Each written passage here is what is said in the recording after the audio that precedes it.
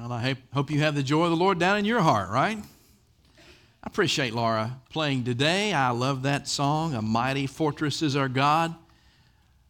That moment in time when Martin Luther stood there at what was called the Diet of Worms. Now sounds like bad, but it was a city in Worms, Germany, a conference that was held to basically have an inquisition against him for saying a man is justified by faith alone. And it said Martin Luther took on the table. He had his Hebrew Old Testament, his Greek New Testament, and of course Jerome's Latin Vulgate there, and he opened it up and said, unless I'm convinced by reason or Scripture, conscience or Scripture, for it's unwise to go against both, here I stand, I can do no other. And so what an awesome testimony that was, a mighty fortress. We appreciate Laura sharing today. Choir members, great job. Singers, great job. It's a great day, right? Opening your Bibles to Philippians chapter 1, verses 5 through 7. A series out of Philippians on maintaining your joy in service, tonight in difficulty. I want to say a special welcome to those of you watching online and those in the modern service. Thank you for your listening and tuning in today.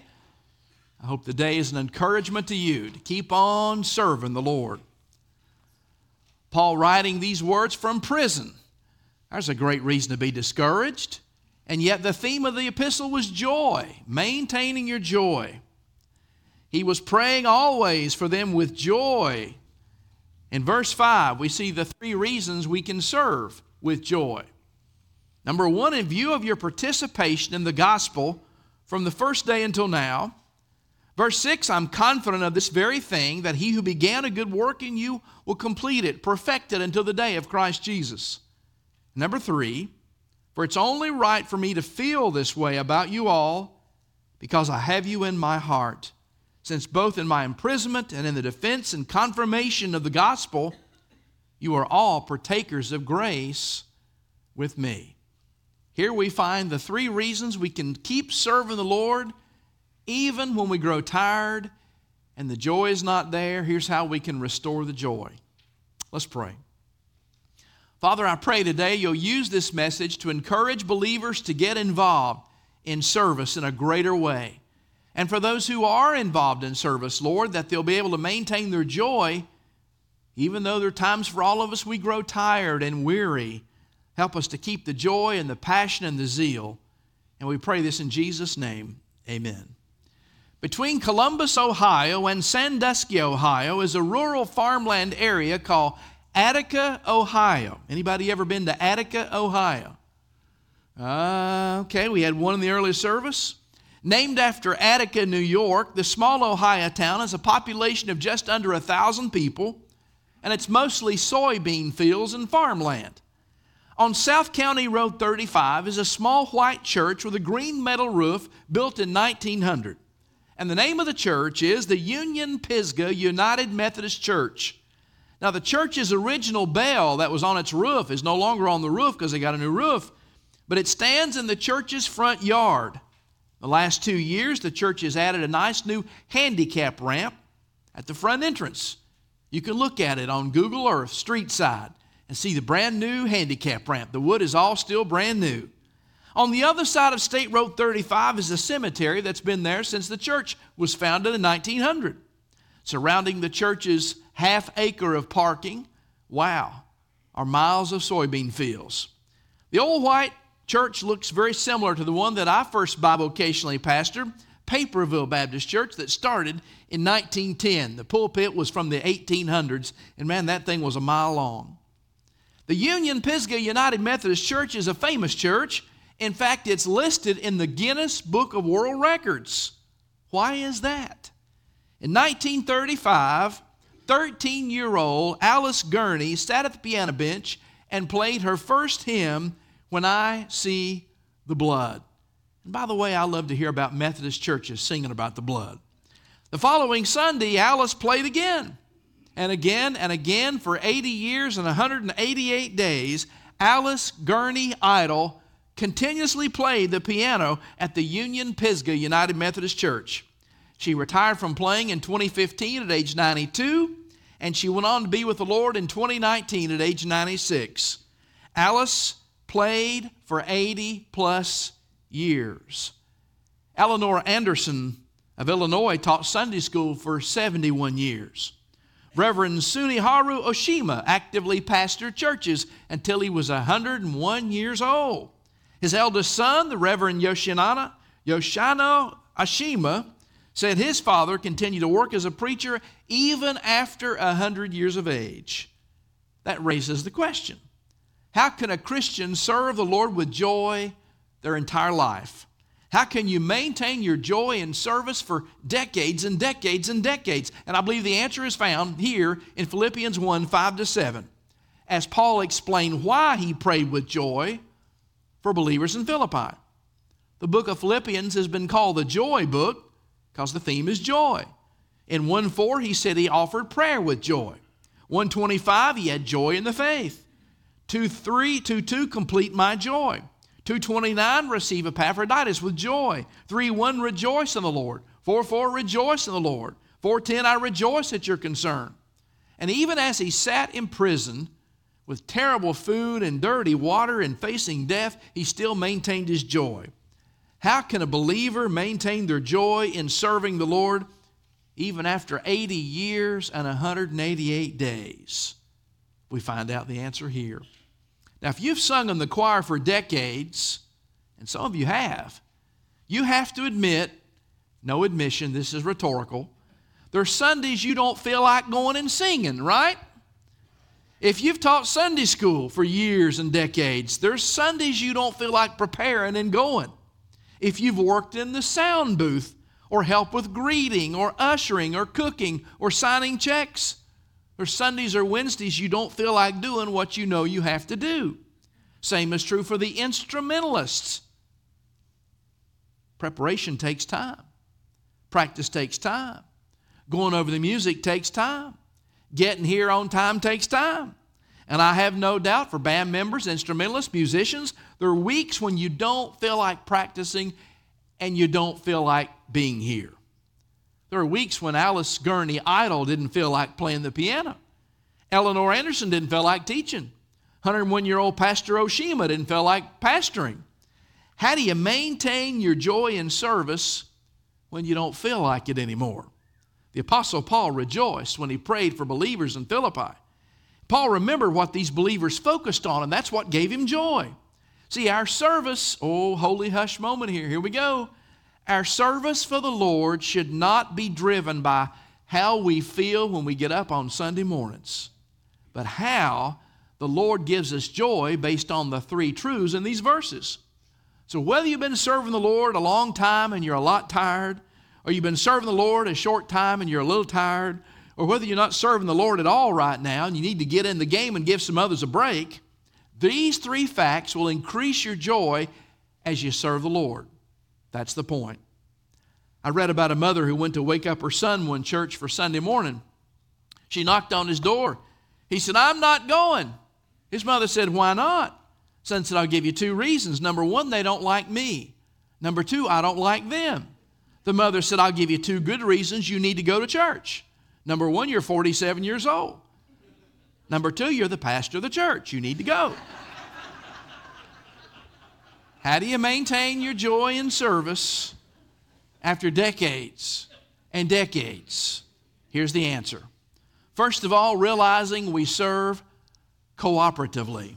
We serve cooperatively. Verse 5, in view of your participation in the gospel from the first day till now. From the first moment, those believers in Philippi, some down at the riverside, Philippian jailer in his home, from the first moment they placed saving faith in Christ, they had a partnership with Paul and each other in the gospel. Before Christ, no partnership, no common purpose. After Christ, partnership, common purpose. The word partnership is koinonia, gives us our word fellowship. We serve with joy because we have a common fellowship in the gospel.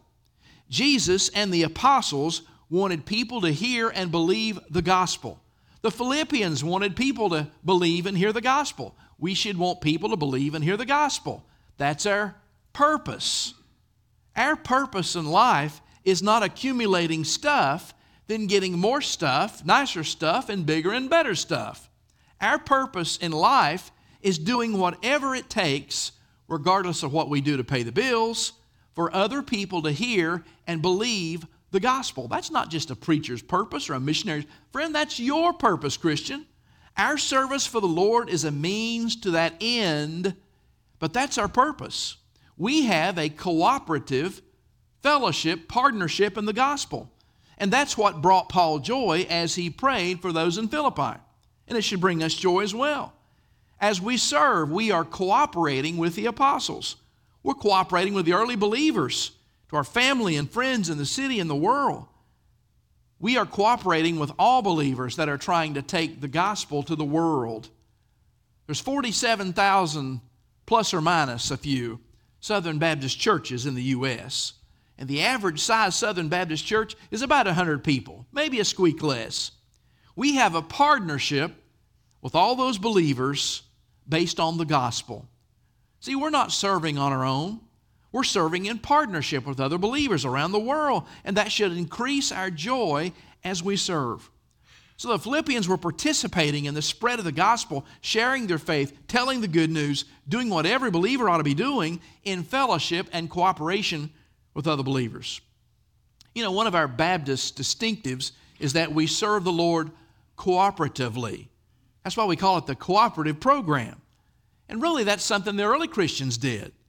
In Acts 27:28, we learn about a great famine that was hurting the Jews in Judea. And this famine gave Gentile believers an opportunity to help feed these hungry Jews and take the gospel to them. And not only did the church at Antioch participate in that mission opportunity, the churches at Macedonia participated, and Greece and Achaia. They all participated in that missions opportunity of giving their money to take the gospel around the world. The church at Philippi supported Paul with a gift more than once. That's part of the reason he wrote this epistle. And this represents how Southern Baptists do missions work. We do it correctly, in my opinion. Many churches pooling and partnering their resources together in a cooperative fashion to accomplish more than each church working independently. That keeps our missionaries on the field, as opposed to having to spend half their time raising their funds and their support and the other half on the field. It keeps the churches, the mission work from suffering when radical swings of a single church would have hurt those missionaries. I like what SBC missionary Andrew Davis wrote. He wrote, "When God called me and my family to go to Japan as missionaries, we were fully supported by the cooperative program." He said, "We didn't have to go from church to church raising our support, but there was a fully developed missions team already on the field waiting for us to allow us to be maximally effective." He said, "When the value of the dollar plunged against the Japanese yen, many faith missionaries of faith mission agencies had to go out and raise their support, and they had to leave their work to go home and raise money. But the cooperative program allowed us to stay put, for the International Mission Board guaranteed our support in Japanese yen and not just dollars." See, as a local association of churches, we partner together to facilitate evangelism and ideas and resources and sometimes buildings.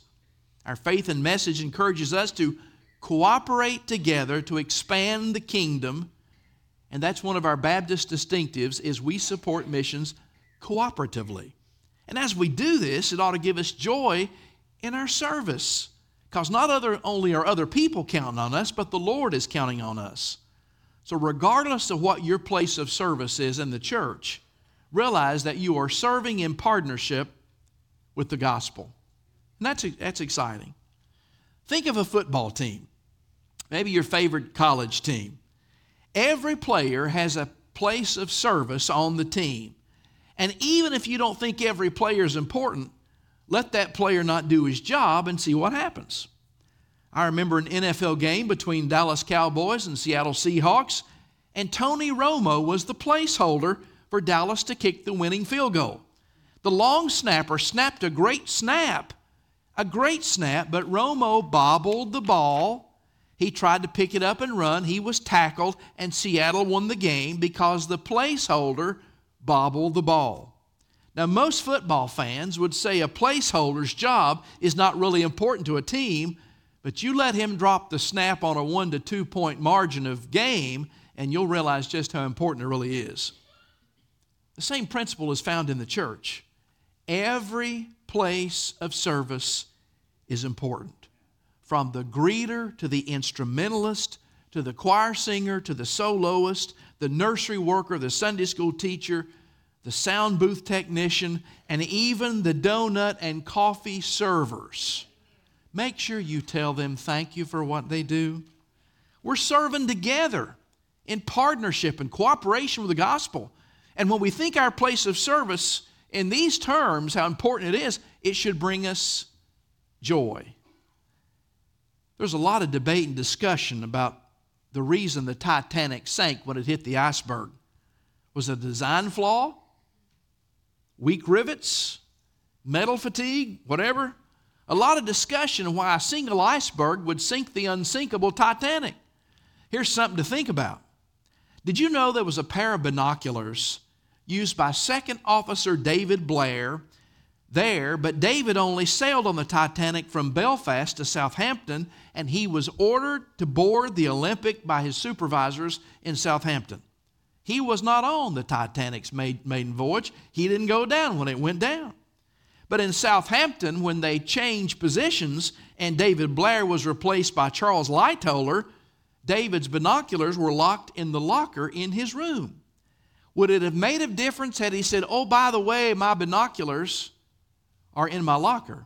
Here's the key, make sure you get them. Maybe it would have, maybe not. But it does remind us that even in church, the small things can make a big difference. And there's no small place of service at church. Every place of service matters.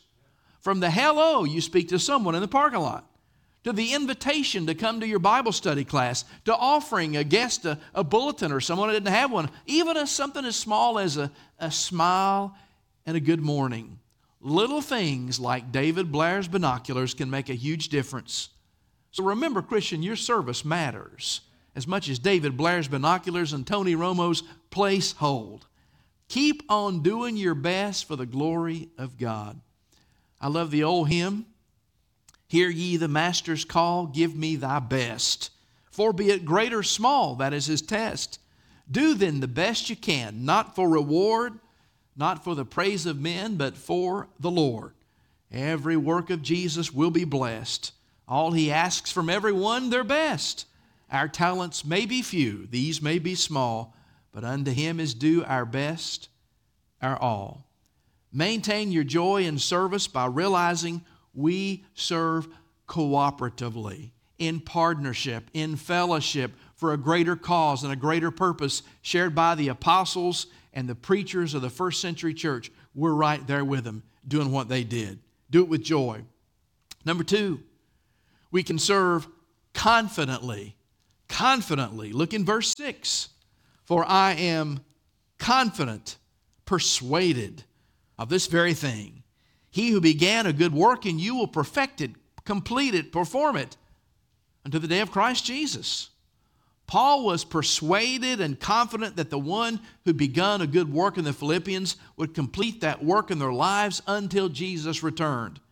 This not only referred to God's work in salvation, God completes what he starts, but it also refers to the Holy Spirit's work of sanctification, how the Lord energizes our spiritual gifts and helps us as we serve. And since he helps us as we serve, he'll continue helping all believers for all time as they serve till Jesus returns.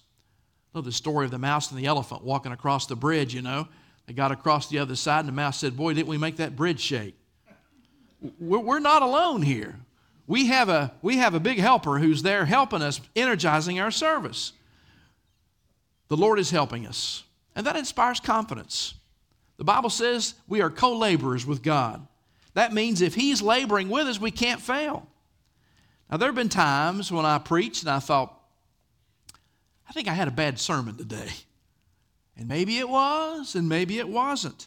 But you know, God can even use a bad sermon in a good way beyond what we can possibly imagine to remind us that we are God's fellow laborers, fellow co-laborers.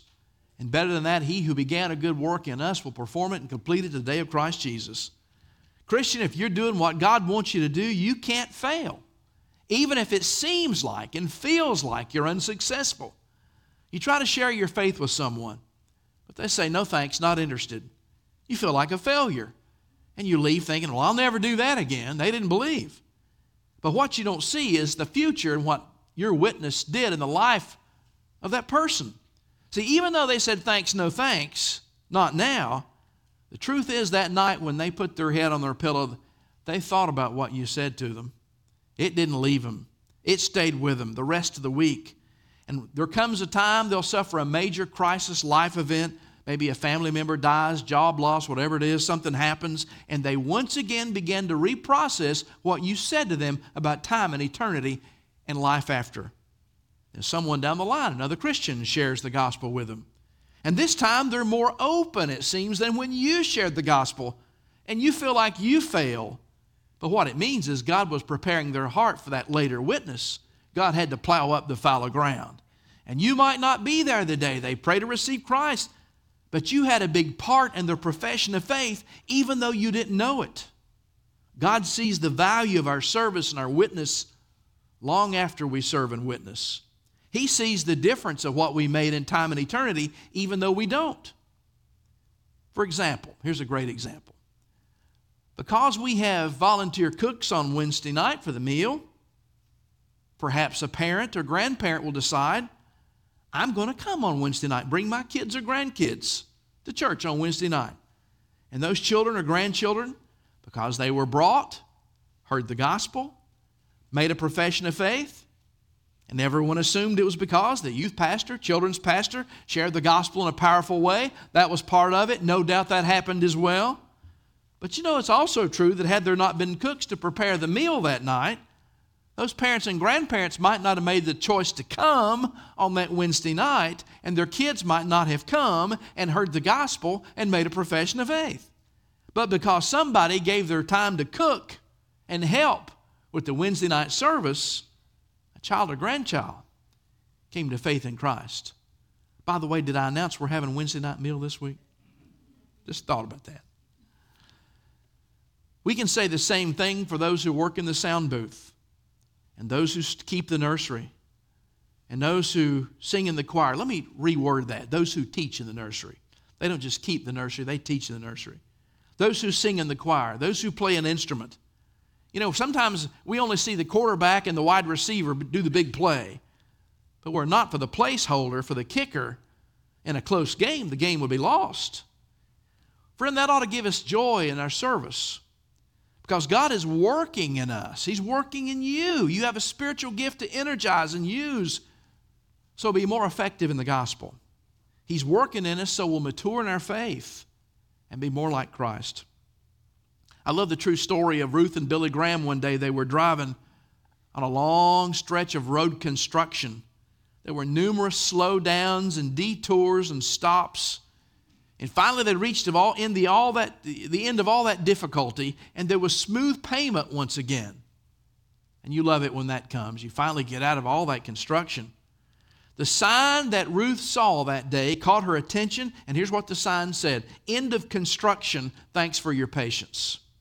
Ruth turned to Billy, and she told him, that would be a fitting description, an inscription on my tombstone someday. End of construction, thanks for your patience. Well, you know what I did? I wanted to see what she had on her tombstone. So you go to findagrave.com. Find a grave. You can look at anybody's grave that's there. You might even find family members' graves that are there. And I looked it up, North Carolina. Sure enough, here's what it says. Ruth Bell Graham, June 10, 1920 to June 14, 2007. At the bottom of the gravestone are these chiseled words: "End of construction, thank you for your patience." The truth is, Christian, while we're alive, we're all under construction. But when we die, we'll be complete. Now, we might not be the best of finishers, but God always finishes what He starts. And since He does, that gives us the joy and energy to serve cooperatively and confidently. And number 3, compassionately. Compassionately, verse 7. "For it's only right for me to feel this way about you all, because I have you in my heart, since both in my imprisonment and in the defense and confirmation of the gospel, you all are partakers of grace with me." Somebody said, Paul must have been Southerner. You all. I agree. There was a deep tie between Paul and the Philippians that went beyond their financial support. And Paul said, I'm just as concerned about you as you are about me. And I wish you could be here as I wish I could be there. So there was compassion between Paul and these believers, even as he was being called to Rome to make what would be a defense of the gospel. He knew they were there in spirit, praying for him, co-laboring with him, partaking of grace. And this care and compassion Paul had for them and they had for him, it gave him strength and it gave him joy to keep on keeping on, preaching and teaching the gospel. One of the secrets to finding joy in your service is having compassion for those you serve. Somebody says, well, I just don't feel like they care about me. I feel like I'm unappreciated. That's not the attitude that Paul said here. Paul wrote, it's only right for me to feel this way about you all. It was Paul's love and compassion for the Philippians that gave him the joy and strength to keep going. Not necessarily the other way around, even though they certainly had joy and compassion. Service is a selfless act whereby we help others because we care about them. And it's our caring about them that gives us the joy we need. For example, in many places in the country right now, including Memphis, Tennessee, you can't find Enfamil. You just can't find it. Now, we've got it here in Florida. You can find it. So Jamie and I, mostly Jamie, has been buying, I just call it the way it is. We've been buying Enfamil for our little granddaughter, Isla. I just threw that in on Grandparents' Day, right? There's no Enfamil in Memphis. You can't find it. And she drinks the Enfamil. So we find it here at Publix, had a big can. It's not cheap, but they've got it. There's some other places they don't have it in Memphis. Parents, grandparents, do you do things for your kids and grandkids because you want to or because you have to? Doesn't the want to supersede the have to? It does. And that should be the way it is in everything we do. We ought to want to help others and want to serve others in the various ways of the church. Not only is it service to the Lord, it's also service to others. And so when you pray, Lord, give me love and compassion to serve and do what I'm doing for others, what that does is infuse joy in you. And that helped, no doubt, Alice Gurney Idle play the piano for 80 years and 188 days. Well, as you know, as Brother Wayne mentioned a little earlier, 21 years ago, Al-Qaeda Islamic terrorists hijacked jetliners and crashed them in the World Trade Center. New York firefighters were dispatched, part of the Ladder 118 group, dispatched immediately, were on their way. One of the men of Ladder 118 was 49-year-old Vernon Cherry, planned to retire at the end of that year. He'd been a firefighter for over 30 years. Joseph Agnello, looking forward to celebrating his 36th birthday. He was there that day when Ladder 118 got the call on 9/11, a proud father, 2 young sons. Pete Vega didn't start as a firefighter. He spent 6 years in the Air Force, part of Operation Desert Storm, honorably discharged, became a firefighter in 1995. All these and 3 other men of Ladder 118 responded when the bell sounded. Photographer Aaron McLam snapped what would be the very last photo of Ladder 118 as it went across the Brooklyn Bridge heading toward the burning buildings. Sadly, none of the 6 men on Ladder 118 made it out alive. The building totally collapsed on them and the fire engine. As Ladder 118 pulled up to the doomed Marriott World Trade Center Hotel, the 6 firefighters ran up the stairs and helped countless panicked guests escape.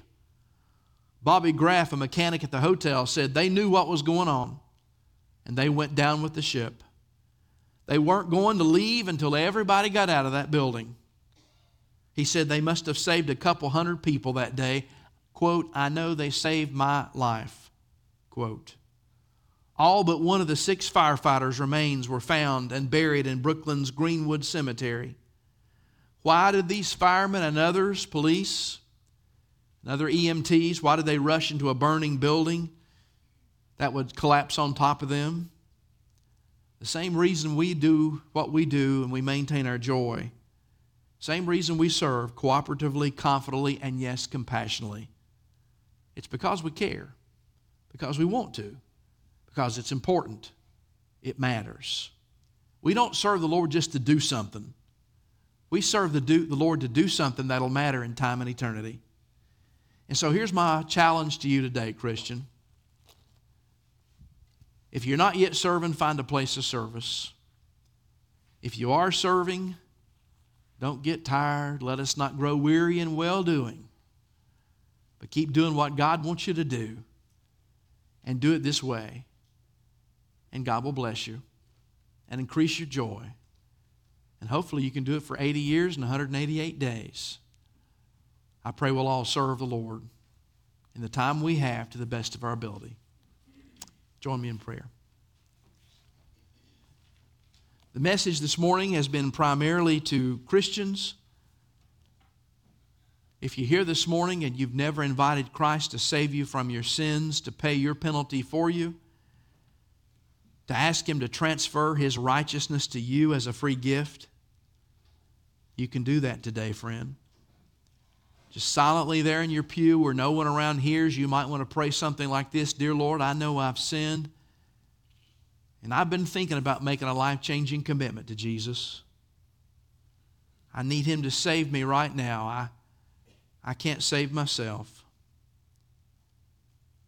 Come into my heart, make me clean. Give me the righteousness I need to enter heaven. And friend, if you'll pray that from a sincere, honest heart, fully committed to the Lord, He'll hear you and save you, and you can be His fully devoted follower today. God, thank you for the day. Thank you for allowing us to come to you just as we are. And Lord, thank you for allowing us to render our best to you. I pray that we'll all serve you with joy and serve you with zeal in the time that we have, because we know the time will come when we can serve no more. Bless today. In Jesus' name we pray. Amen. We're going to stand and sing hymn number 307, Just As I Am. If you're here this morning and you need to make a decision public, if you need to put your membership at Scott Lake, if you need to follow through in believer's baptism by immersion, one of our Baptist distinctives that it pictures what Jesus did in His baptism, His death, burial, and resurrection from the grave. We show what we've already done in our hearts. Symbolically, we show we're believers in Christ by being baptized. Doesn't wash your sins away, but it's very important. If you've not been baptized, you need to be. As we stand and sing, I'll wait for you. Okay? Do what God wants you to do. You come as we sing. Let's stand.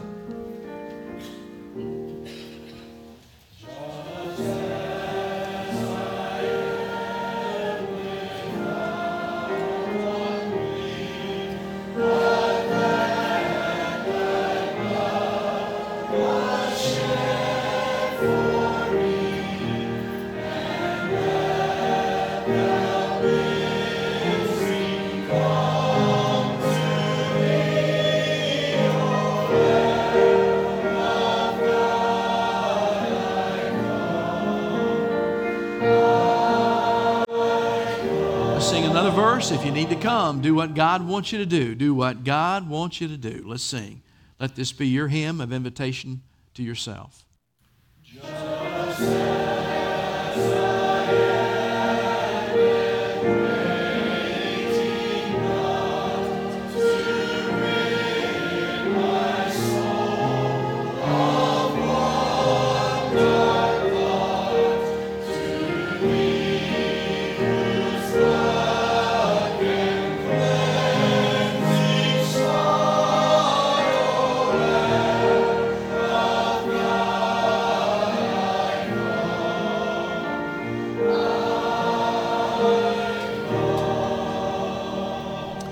Thank you for your praying. Thank you for your singing. Thank you for your being here today.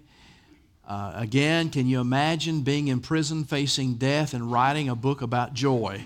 It just doesn't match unless you're a Christian. So tonight I'll be sharing about maintaining your joy in difficulty, in difficult circumstances, how to keep your joy. Hope to see you back 6:30 tonight. Don't forget the missions committee meeting, I think, is at 5:30 today. I believe that's right. And hope you have a wonderful day. Brother Robert, thank the Lord for the privilege we have of giving back to Him what belongs to Him. We pray. We thank you, Heavenly Father, again for today, for the time that we have had here today to listen to your message. Thank you for the opportunities that we do have to serve. We ask now that you bless the offerings that we're about to take. May it expand your word, not only locally, but around the world. We thank you for that opportunity to give so our missionaries can not worry about the funds that they need to live and to work with. We thank you again. Bring us back tonight. Be with us. Keep us safe. In Jesus' name, amen. Amen. See you tonight.